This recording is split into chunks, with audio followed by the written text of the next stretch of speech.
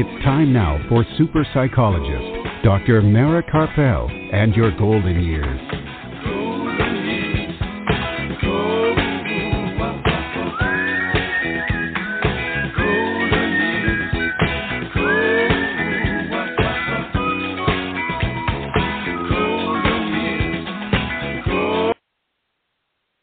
Good evening and welcome to Dr. Mara Karpel and your golden years. This evening and every Sunday evening at 5 p.m. Central Time and at 6 p.m. Eastern Time, right here on blogtalkradio.com and on drmarakarpel.com.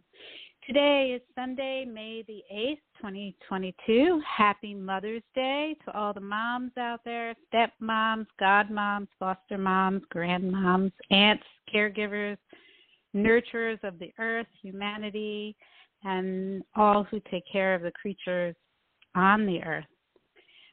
Okay, happy Mother's Day. And I'm psychologist Dr. Mara Karpel, and we are back live from steamy hot Austin, Texas. And Art Mendoza of Accomplice Entertainment, producer of this program, is here with us to make the show run smoothly as usual. And today for our Mother's Day show, we'll be joined by clinical psychologist, professor at the University of Wisconsin, and a nationally and internationally recognized scholar on children with incarcerated parents, Dr. Julie Poehlmann. And she'll be here to discuss children of incarcerated mothers and the grandparents who take over to care for the children, to take the place of mom. And then later in the show, we'll be joined by Jennifer Puac in New York. She is a master's student at Columbia University, and she volunteers with a nonprofit group in the Bronx, the Afya Foundation, sending medical supplies to countries in crisis, and they're currently focused on sending supplies to Ukraine. And Jen will join us to let us know how we can help in Ukraine and the benefits of volunteering. And the twins, Minerva and Ruben, are back to take us to another magical Mexico destination. And as usual, after the show, you can hear this program again by going to my website, and the link to the podcast will be posted later tonight, along with any website links given by my guests on the program. And you can also hear the podcast in as soon as 5 minutes after the show ends by going directly to Blog Talk Radio, BLOG, talkradio.com/yourgoldenyears. And you can also listen on Apple Podcasts after the program. And also, you can call in if you have any questions. You can call to ask your questions to 855-345-4720. Or you can email during the program to Dr. Mara, DRMARA, at drmarakarpel.com. And this show is produced by Accomplice Entertainment, Postal Productions, and Psyched Productions, and sponsored by amightygoodtime.com. Wondering what to do after 50? How about having a mighty good time? It's free to search, free to post, and much more. Whether it's in person or virtual, anything can be found to fill your days with connecting with others. So be more active, start connecting with other people, and go to amightygoodtime.com. That's amightygoodtime.com. All right, we're going to take a brief break. It's going to be very brief, so don't go anywhere because we'll be right back, and we'll be joined right here by Dr. Julie Poehlmann. So don't go anywhere. We'll be right back. Super psychologist Dr. Mara Karpel will be back after words from our sponsors.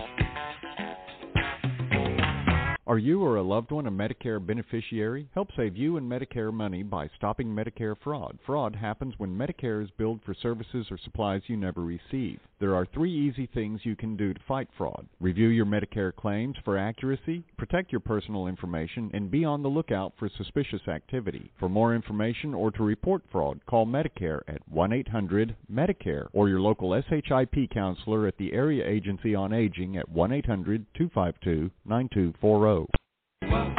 Please visit us on the web at www.drmarakarpel.com.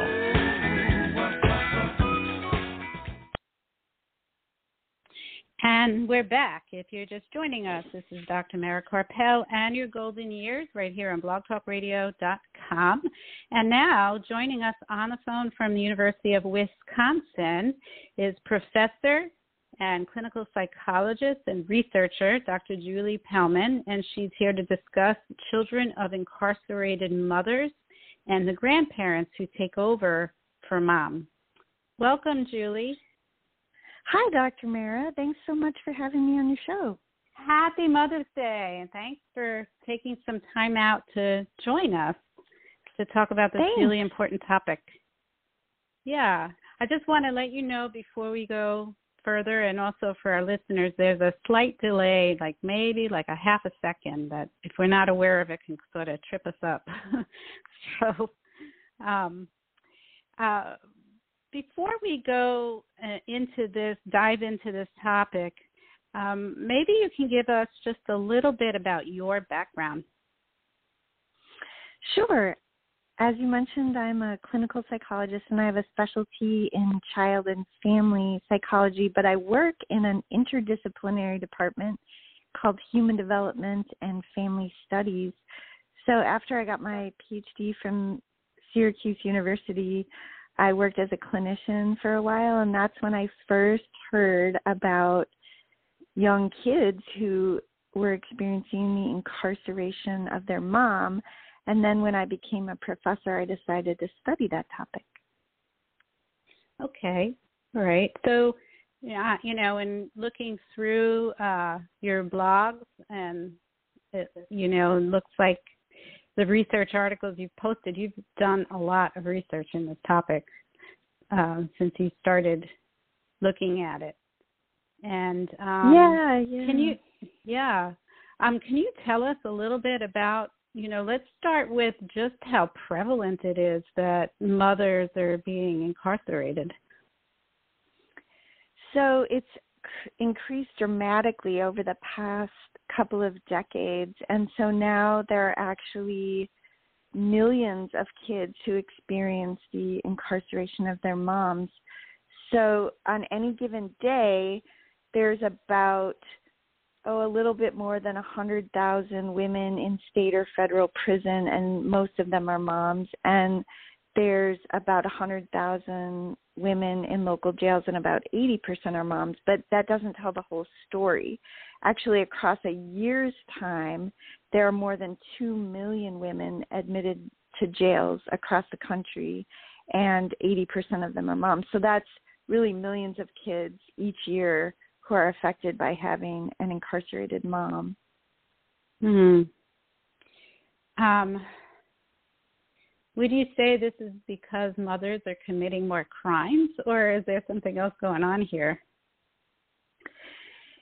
Well, the pattern hasn't really just been a result of crime. It's been a result of policy changes that have occurred in the U.S. across the past couple of decades. And many moms are incarcerated because they have committed a drug-related crime. And so they're starting in the 1980s and, even to fairly recently, there's just been a lot of changes in policy that have created mass incarceration throughout the country.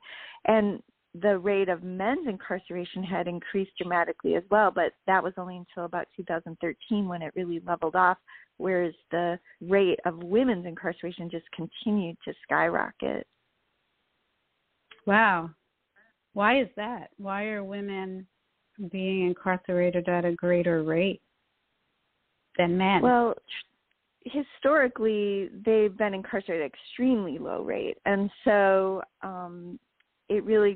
that rate is partly the fact that it used to be that hardly any women were incarcerated. But now, given that millions of women are incarcerated each year, we know that, it's a variety of factors. It's oftentimes drug-related. Sometimes it's related to domestic violence, where a woman who's experienced domestic violence is finally kind of struck back. And there's other crimes that are related to poverty. But actually that figure that's so high based on jail incarceration, which is 60% of jail incarceration actually is pre-trial or pre-sentencing. Uh-oh. So many women are, sitting in jail when they haven't even been convicted or sentenced. Mm-hmm. So how does this affect their children when their moms go to jail? Kids can be affected in so many different ways. Typically, before the moms are incarcerated, they're the primary caregivers of the kids. And when they leave, kids often have to change where they live.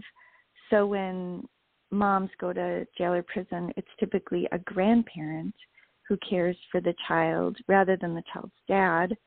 And also kids sometimes end up in the foster care system. Now, this can be really hard for them because they may have to go to a different school, they're in a different neighborhood, sometimes they're even separated from their siblings, and this can create a lot of distress. In some cases, too, we know that kids have witnessed their mom's arrest, and that, I can talk about that a little bit more later, but that can be traumatic as well. But oftentimes kids have kind of the short-term reactions, meaning they're like kind of in shock over the separation. They miss their moms. They often have a hard time. In a very, very small minority of cases, some kids feel relief. If it was a really negative situation for them, sometimes it can actually lead to the mom getting help for pretty severe substance abuse or something like that. But in the majority of cases, kids are distressed. They're sad and they miss their moms. And then in the longer term, there can be fallout as well. So kids can sometimes experience problems in school.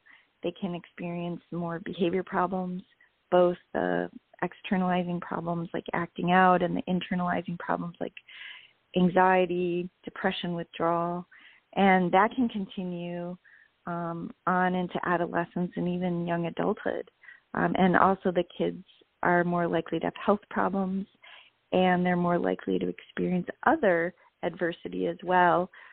Sometimes it might be because of the mom's incarceration, but other times it could be because of other factors, and that the kids are just more often exposed to them. Mm-hmm. And, in terms of the grandparents taking over, is that a positive thing? Do you think? Have you seen that being a positive, that when the grandparents take care of the children at that point? All in all, it seems like when grandparents step in to take care of the kids, it can be really positive for the kids. The kids are typically in a safe setting.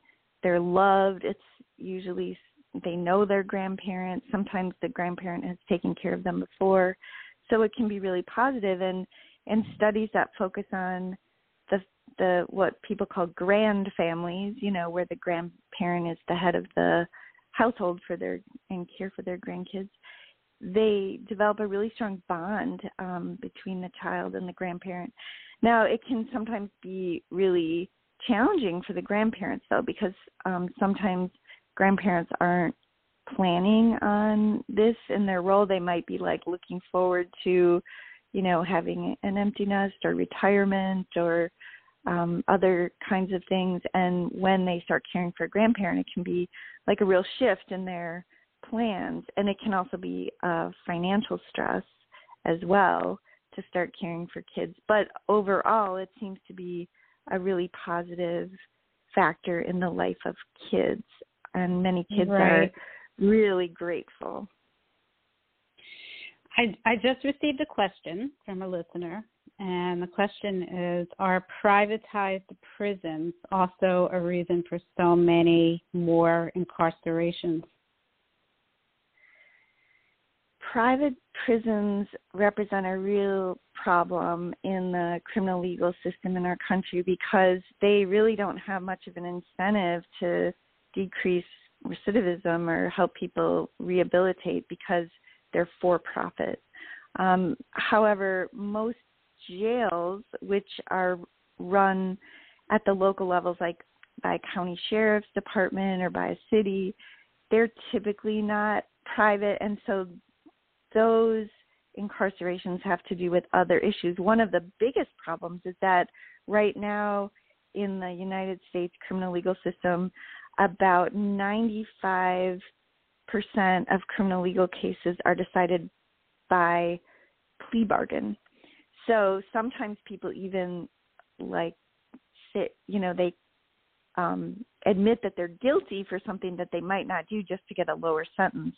And so only about 5% of cases go to trial. And so prosecutors end up having a lot of power in these cases. And so that actually is even more of an issue, although privatized prisons can be a really big problem for other reasons. Mhm. Mhm. Now, you mentioned before about the stress of witnessing a parent or particularly a mother being arrested. Can you talk about that a little bit? Sure, yeah.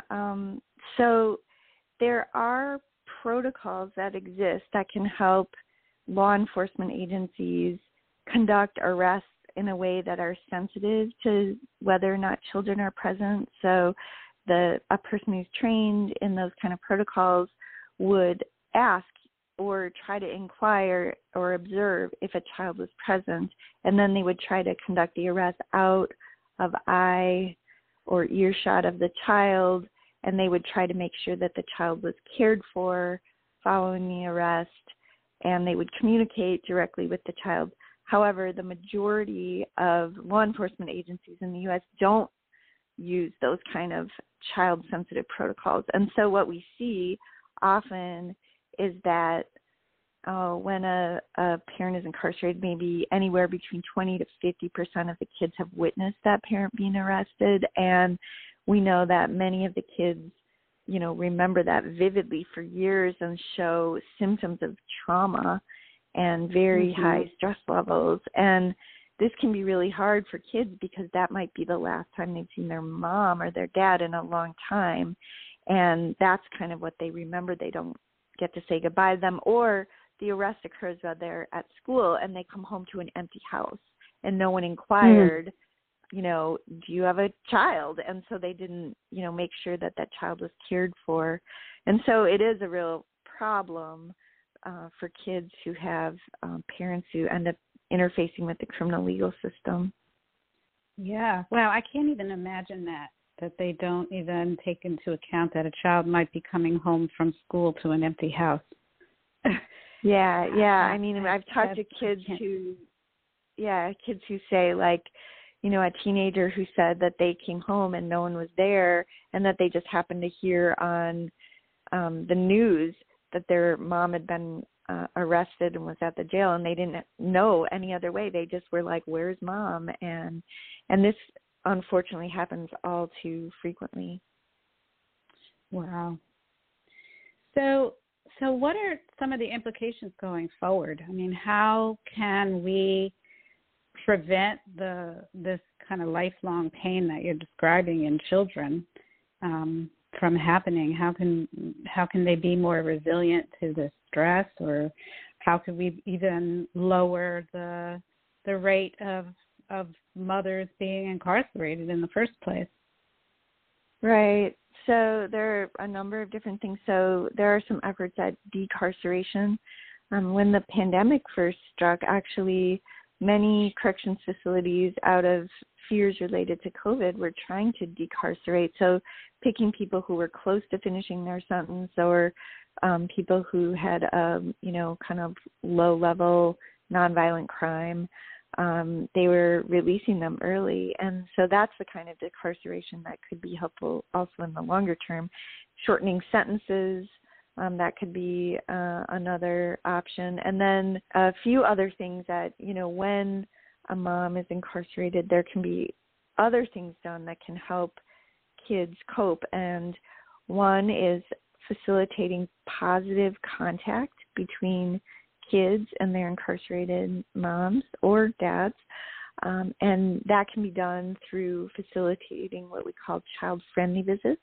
And that is when a kid can go to a corrections facility and see their parent in person and hug them and do some activities together, eat a meal or snacks together, and just really spend some quality time. Another way is to have remote video visits. So that means a kid could stay at home or in a comfortable place and have like what looks to them like FaceTime or Skype or Zoom communication with their mom or their dad. And that can be really positive for kids. And they identify it kind of like, oh, I got to video chat with my parent. And they don't necessarily feel that stress that they might if they walked into a jail or prison. Another thing that can be done is to really support caregivers in the community so that they can adequately care for the kids.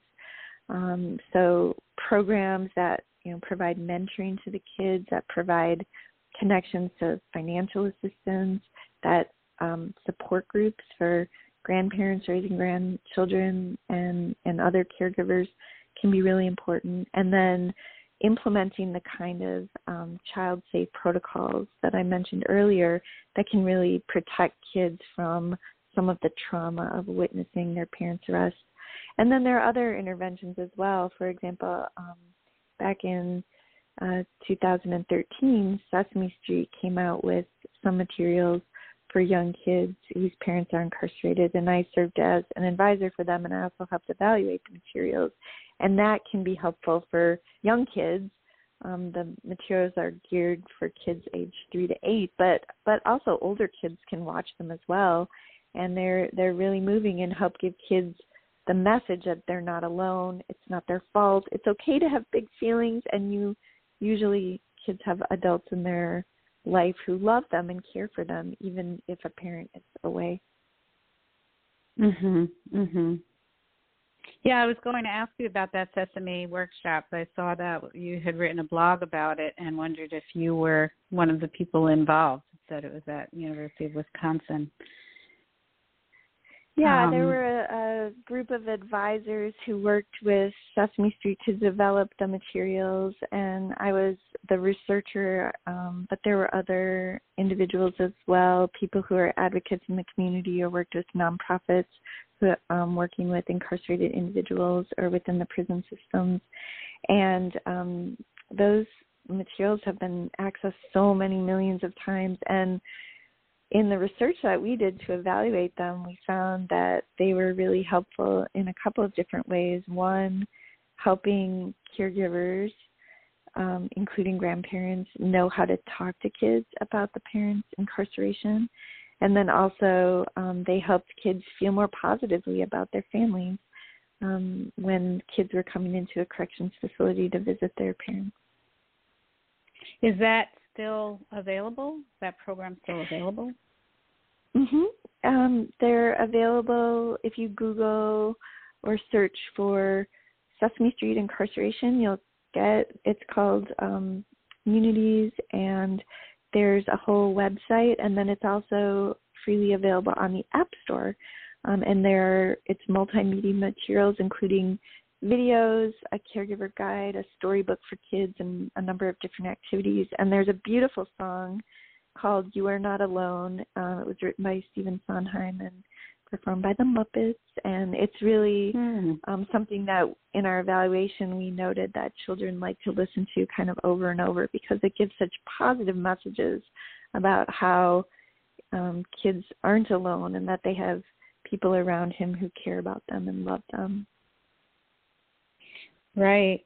So, I just have a question about that. Are there agencies that are kind of passing that around to parents and caregivers, or do people just kind of have to find out about it on their own? Well, there were 10 states where Sesame Workshop did deep dissemination, and so they did have lots of different agencies, nonprofit groups, correction systems passing out those materials, and back then they were also available in physical form. So there were these kits that included like a DVD and some books. Now the physical materials aren't available, but they're available online. And I've worked with a number of different systems where, for example, I even saw a case in which a court commissioner put in the court order that they get a hold of those materials and read them. And that, I've seen prisons have them in the visiting room and we're giving them out to kids and families in the visiting room. And then many families access them online because they're available in both English and Spanish. And so it can be really, helpful and reach a lot of families that way. Okay. Do kids typically get counseling when, does that get court ordered when the mom or the dad are incarcerated, or is that just something that, again, the family has to go look for? It happens sometimes. I wouldn't say it's the norm. If a kid is really struggling or there's a lot of conflict in the family, then there might be some kind of court-ordered counseling. In most cases, though, actually, kids never really come to the attention of a judge or court commissioner. They have an informal placement during the mom's incarceration, and sometimes that placement might shift even, and they don't really come to anyone's attention. Most school systems don't inquire if a child has an incarcerated parent. Most correction systems don't even inquire if the people in their custody are parents. And then certainly, at most, in most plea bargain deals or criminal trials, they don't really consider the parental status. That is changing in some places. So, for example, in Rhode Island, there's some legislation being considered right now to consider, whether the person who's being sentenced is a parent or not, and that might, help determine where they're placed or how long they're placed, or whether they're have an ankle bracelet or an alternative to incarceration rather than an incarceration. And some people recommend having like a family statement. So it's not just about, reducing time for someone who's a parent so they can be with their kids. It's about family responsibility. Parents have a responsibility for the welfare of their children, and they can't just ignore that, even if they're on the verge of being incarcerated. So it is kind of an unusual system in the United States, because that's partly why children with incarcerated parents were invisible for so long, is that, nobody was really keeping track of this, and it was, the problem grew and grew until finally it was this huge public health problem. Yeah, it seems like it would be a really significant public health problem. That's kind of crazy to just not even pay attention to the fact that this mother has children at home.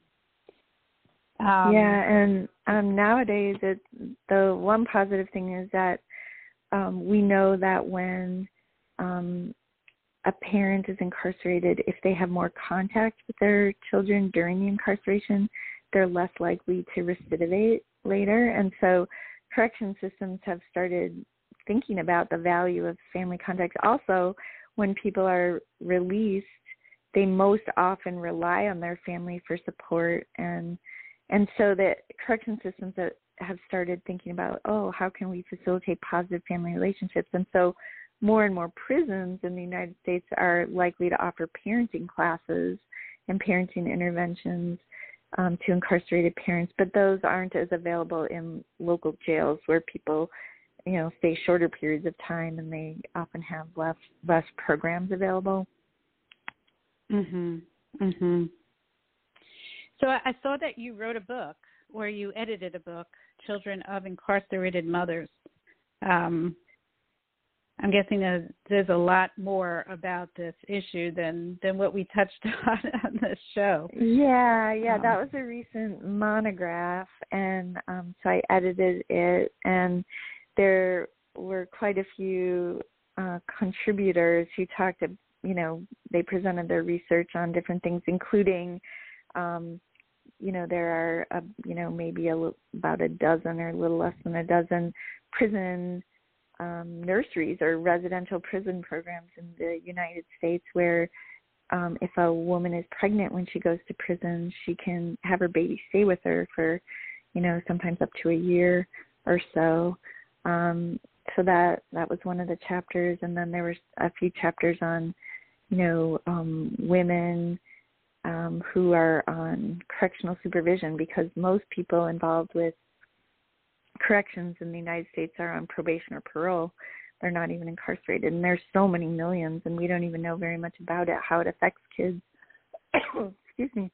And then another one of the studies in that monograph,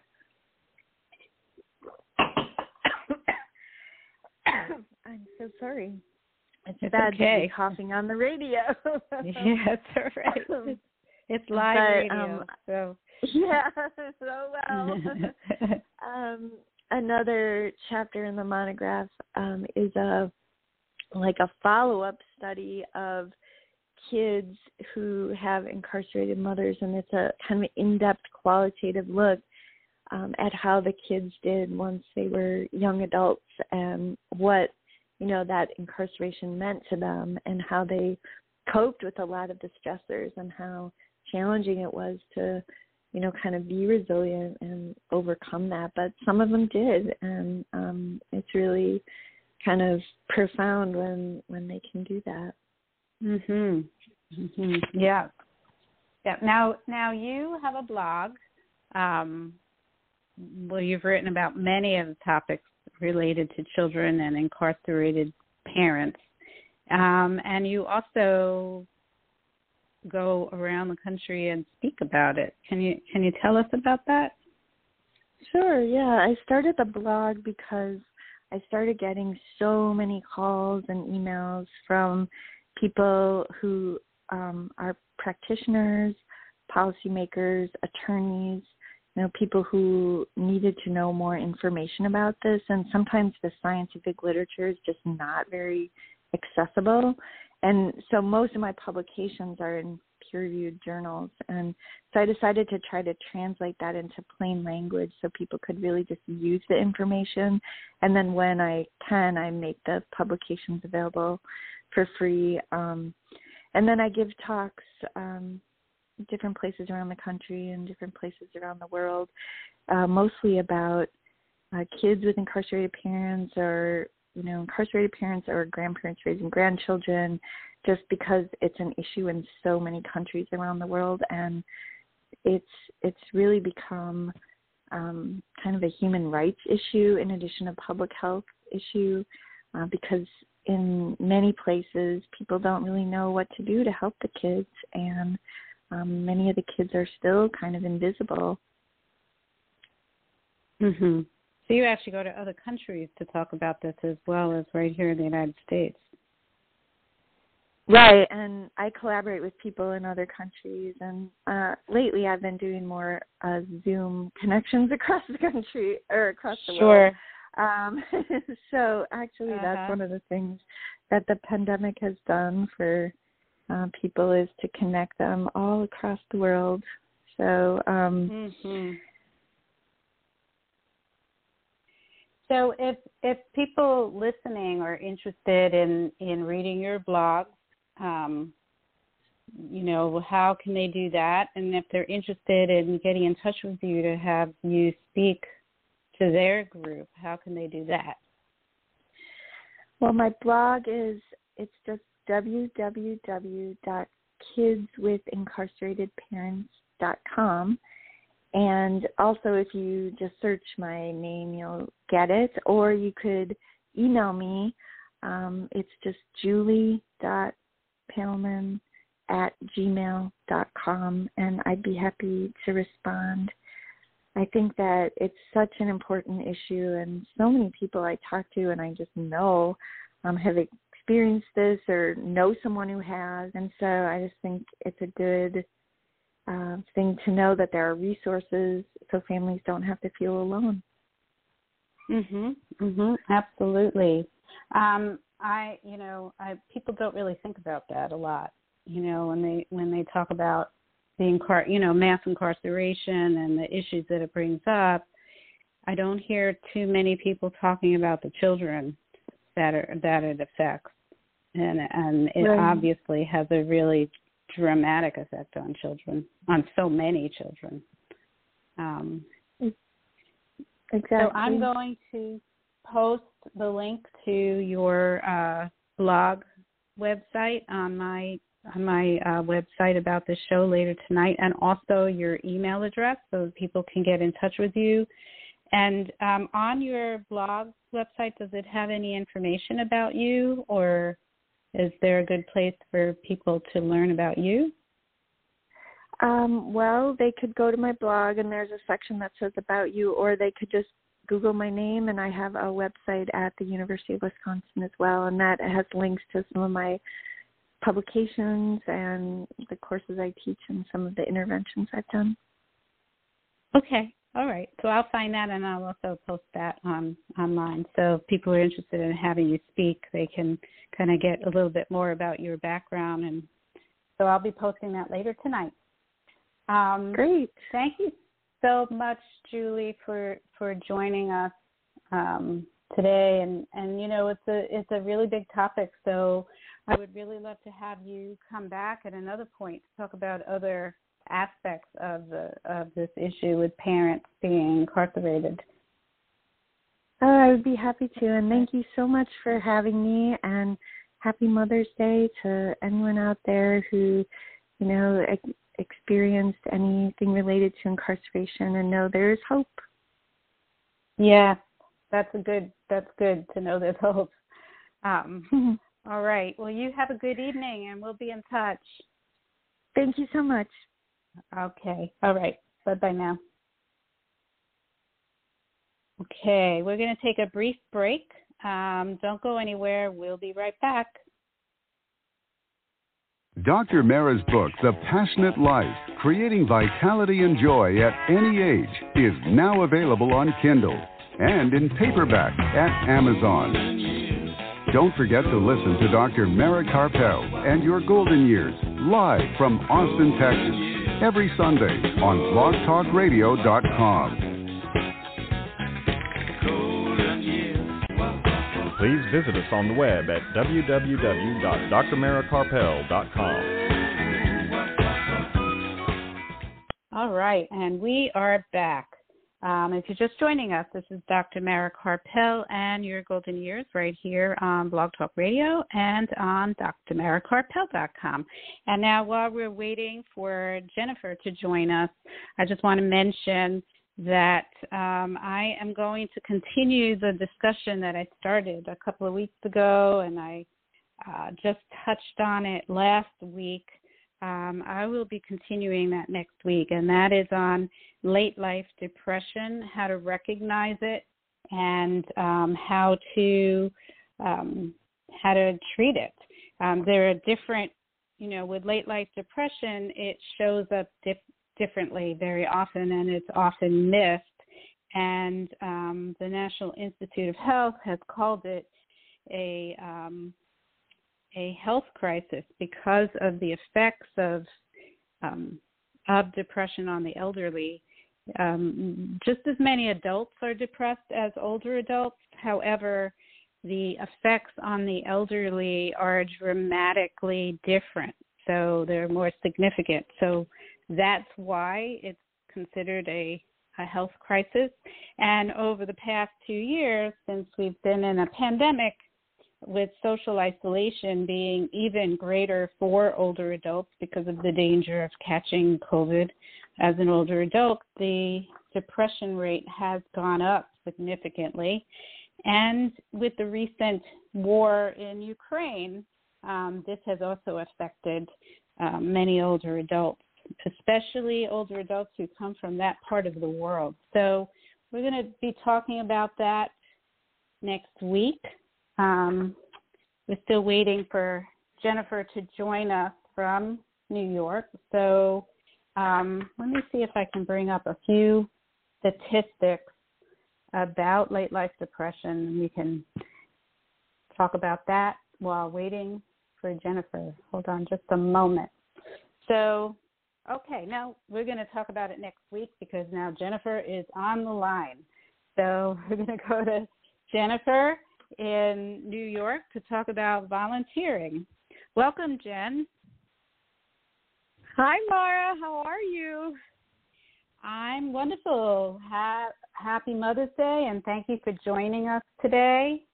I just want to let you know there's a slight delay when we talk like this, like maybe half a second, just enough to throw us off if we don't know it's there. Oh, that's okay. All right.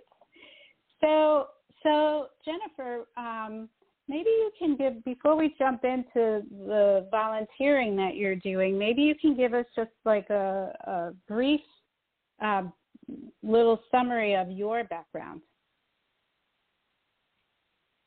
Yeah. Well, I'm a student at Columbia University. I'm currently in a graduate program for occupational therapy.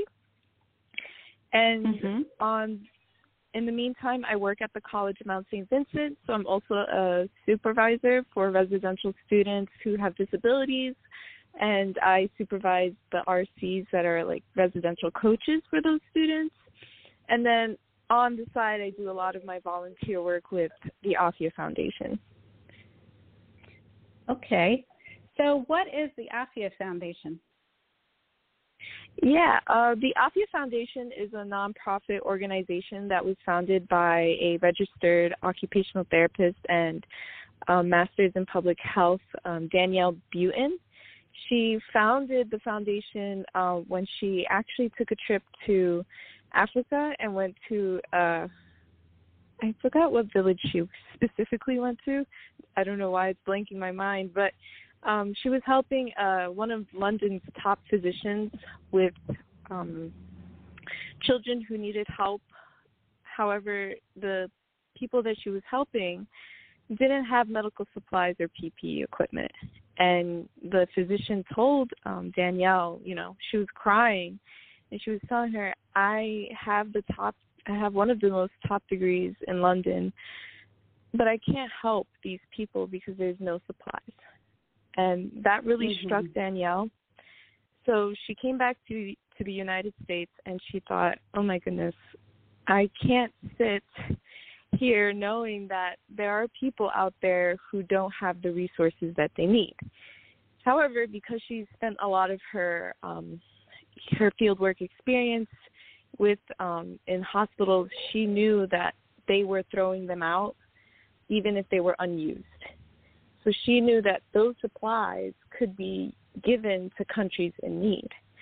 So she called so many hospitals. She's saying, hey, I know you throw out these supplies. Is there by any chance that I can have them? And most of them said, yeah, sure. We'll just deliver it to wherever you want us to deliver.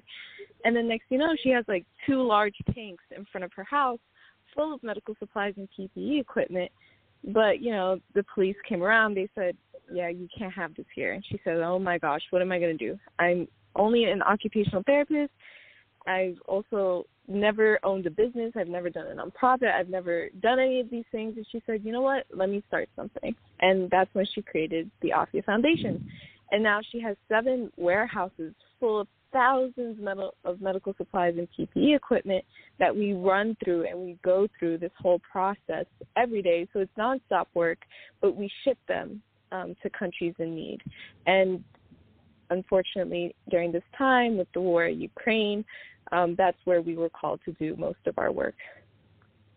So mainly what you're doing is getting together medical supplies and shipping it to Ukraine. Is that? Yes. Okay. All right. And do you have a lot of volunteers to help you? Yeah. Yes, we do. Okay. Prior to the pandemic, we normally had like 300 volunteers on a day-to-day basis, but because of the pandemic, we had to reduce that number to like maximum 30 to 50. But during the pandemic, it was like 15 volunteers, and that just wasn't enough to really get supplies going. Right. Yeah. So let's just talk about volunteering in general. I mean, I talk a lot about it on this program. I talk about how when people are feeling hopeless and helpless, one of the ways to get out of that is to volunteer. And there are a lot of health benefits to doing that for yourself. What have you found with, you're busy, you're going to Columbia and you're running, these residential hall programs at the college, and yet you also are doing the volunteering. What benefit do you find that is there for you when you do that? Yeah. Some people are like, they're always telling me, you're stretched thin with your time. How is it that you're able to do what you do? And I said, when I go to Afya or in any organization that I can put my hands on, it's really that community that you build with others who are bound to follow that same mission. So if we all have the same goal in mind, where we're there because we have the same purpose and the same meaning, it's that bond that we build. So we're all not just going there just to go. We're also going there to see each other, to see the work get done, but also to just, build community. And I feel like especially during times, especially during the pandemic, we lost a lot of that social community gathering. So that was very hard on a lot of people and very hard on me because I was very used to volunteering in different organizations prior to the Afya Foundation. So going back and then, being able to put my hands in, it's just like that sense of community where it's like, wow, like I feel like, I'm a part of something, and that matters.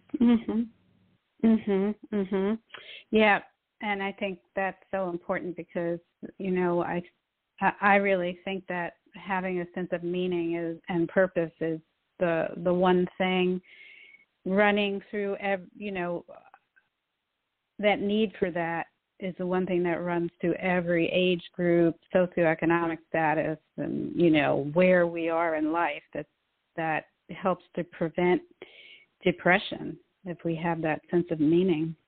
Do you find that also it helps you, I know people feel like, wow, there's this war in Ukraine and there's war all over the world, people suffering right here in the United States, and a lot of people say, well, I just give up, what I do isn't going to make much of a difference. It's just a drop in the bucket. Do you find that you do start to feel like you are making a difference? Yeah, I definitely think I understand those people very well where they're like, well, it's not going to make a difference, but it does, because I know that the supplies that I touch and I organize and I make sure they're numbered the right way and they're going in the right direction is going to land in someone's hands who needs it at that moment, especially when they feel like it's the end of the world or no one's really there for them. And that's also part of my profession as well, where it's like wherever I know if I only have 10 minutes with the client, I make the most out of those 10 minutes. And I make sure that they understand that, they're getting what they need at that time. So it's the same concept. Supplies is going to land somewhere and they really need it. And it's not only just medical equipment. We're also collecting wheelchairs and other stockinets and stuff that people really need, and they don't realize it's, it's very debilitative that, they're in need of these resources. So it does make a difference.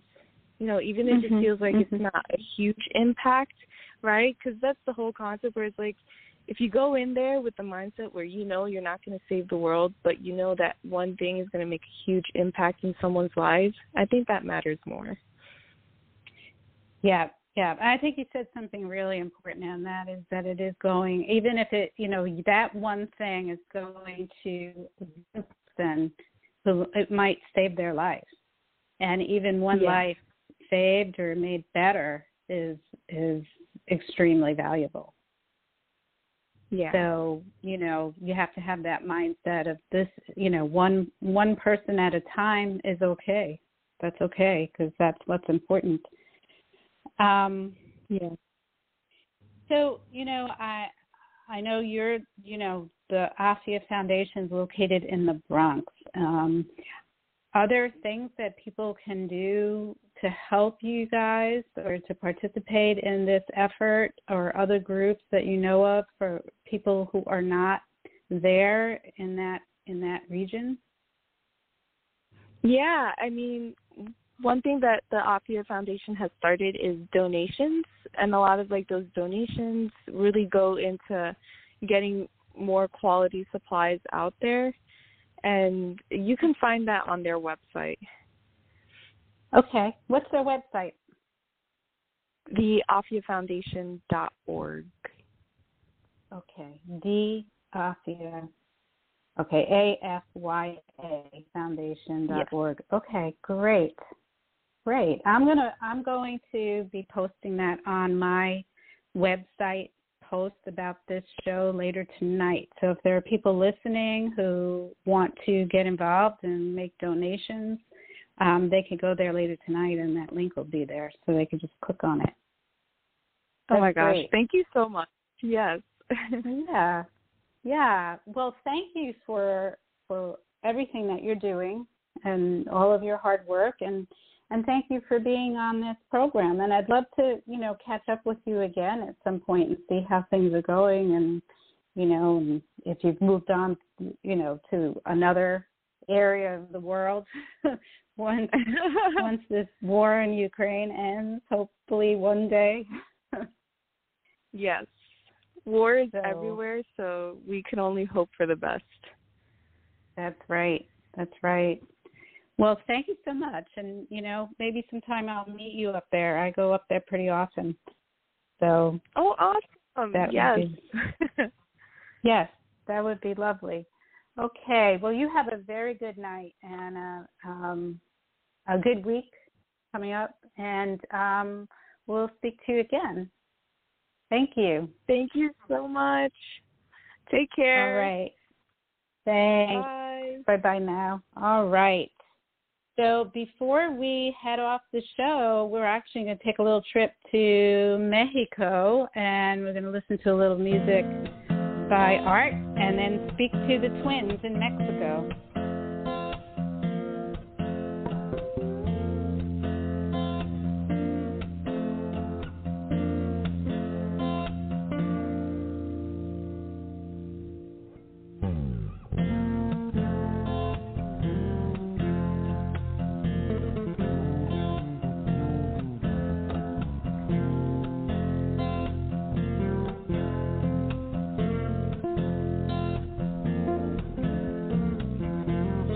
Frigate flying so high now shows a man where to fish. Watch Vicente, he lies in his hammock, teaches tourists how to live, and he knows how to live.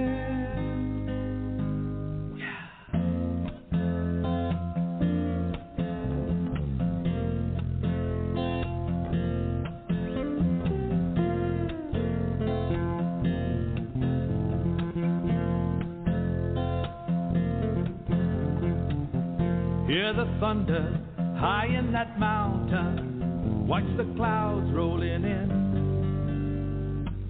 Señoritas, they dance on that shoreline, making plans for that kiss. And they know how to kiss. They say that we're 1 hour behind, but the señoritas, they keep us in time. That pop ECT just blows through my mind. It takes me back to my place, Punta Mita time. Hola, everyone. So I'm excited. We're going to go to some more unique places in Mexico. Where are we going today, Ruben? Nica. All right, take us away. Nica is a town in Mexican state of Chihuahua. It is located in the municipality of Saucillo. As of 2010, the town of Nica had a population of 4,938, up from 4,775 in the 2005 Imagine census. It is a mining town and the location of renewed Nica mine. Nica is famous for the Nica mine. The Nica mine of Mexican state of Chihuahua is lead, zinc, and silver mine. Located in Nica in the municipality of Saltillo, the Nica mine is owned by Industrias Peñoles, the world's largest silver producer. Caverns discovered during mining operations contain gigantic crystals of CaSO4 2H2O. The Nica mine, or the cave of the crystals, have a temperature of over 90 degrees and as high as 136 degrees and a constant humidity of 90% because it lies above a volcanic flow. This makes it difficult for the many to enter the mine. The Nica mine is the largest producer of silver in the world. There are many places to spend the night, with prices ranging from $10 to $90 a night, like Saucillo Inn, Hotel La Posada de San Judas Tadeo, Hotel Santa Fe, and more. There are also some special places to eat, like Valientes, Torta Siberia, and Banditos, to name a few. I would love to go there and see the giant crystals, and I'm sure there are lots of shops for silver and crystals and other gifts. I would like to go there. Yeah, I want to go. So anything new with you guys? Are you still searching? Well, I have like 2 weeks the Semana Santa. Yeah, vacation of school. Oh, yeah. And I'm just like spending the most time I can in the beach, and I work in the afternoon. But in Campancho, in Semana Santa, comes like so much people on the beach, and I don't like that so much. Mm-hmm. Like so much people, Mexican people, like so much trash in the ocean. And yeah. That's not good. Are you surfing? I'm not surfing so much because the waves there are not so good, but yeah, the summer is coming and the waves gonna be so good. Okay, so that the waves get better in the summer. Yeah. Okay. Now I'm working hard in the gym and playing like basketball and going to the beach too. Great. Well, stay safe, you guys, and we'll be talking with you again soon. So until next time, adios. Adios. See you soon. Okay. All right. So next week, let's let you know what's coming up before we go off the air. Next week is May 15th, next Sunday, May 15th, and we'll be back with another live show from Austin, Texas, and we'll be joined from Alberta, Canada, by Laura Ballerini, graphic designer and design boutique owner. And Laura will be with us to discuss her new book, The Green Velvet Chair, a heartfelt collection of stories depicting how art and design influence our lives. And as I mentioned earlier, I'll get back to the discussion I began a couple of weeks ago about late life depression and how to prevent it, how to recognize it, and prevent it. And if you want to hear tonight's program again and read the information from the show and get those links that we talked about on the program from our two guests, go to my website, and the podcast and those links will be posted later tonight. As soon as I get to it, it'll be there. So that's at drmarakarpel.com. And you can also hear the show in 5 minutes from now by going directly to Blog Talk Radio, BLOG, talkradio.com/Your Golden Years. And you can also find it on Apple Podcasts in 5 minutes. Be sure to follow me on Facebook, for upcoming shows and events, Dr. Mara Karpel, Your Golden Years. This show was produced by Accomplice Entertainment, Postal Productions, and Psyched Up Productions, and sponsored by amightygoodtime.com. Thank you to my guests, Julie Poehlmann, Jennifer Puac, Minerva and Ruben in Bay of Vendettas, and thank you, Art. Thank you all for listening. Have a peaceful night and inspiring week. And remember, youth has no age. Good night, everyone. Stay safe. One sees the waves, and one hears the song it brings. And Mike goes out to play, and Nathan's here to stay a while.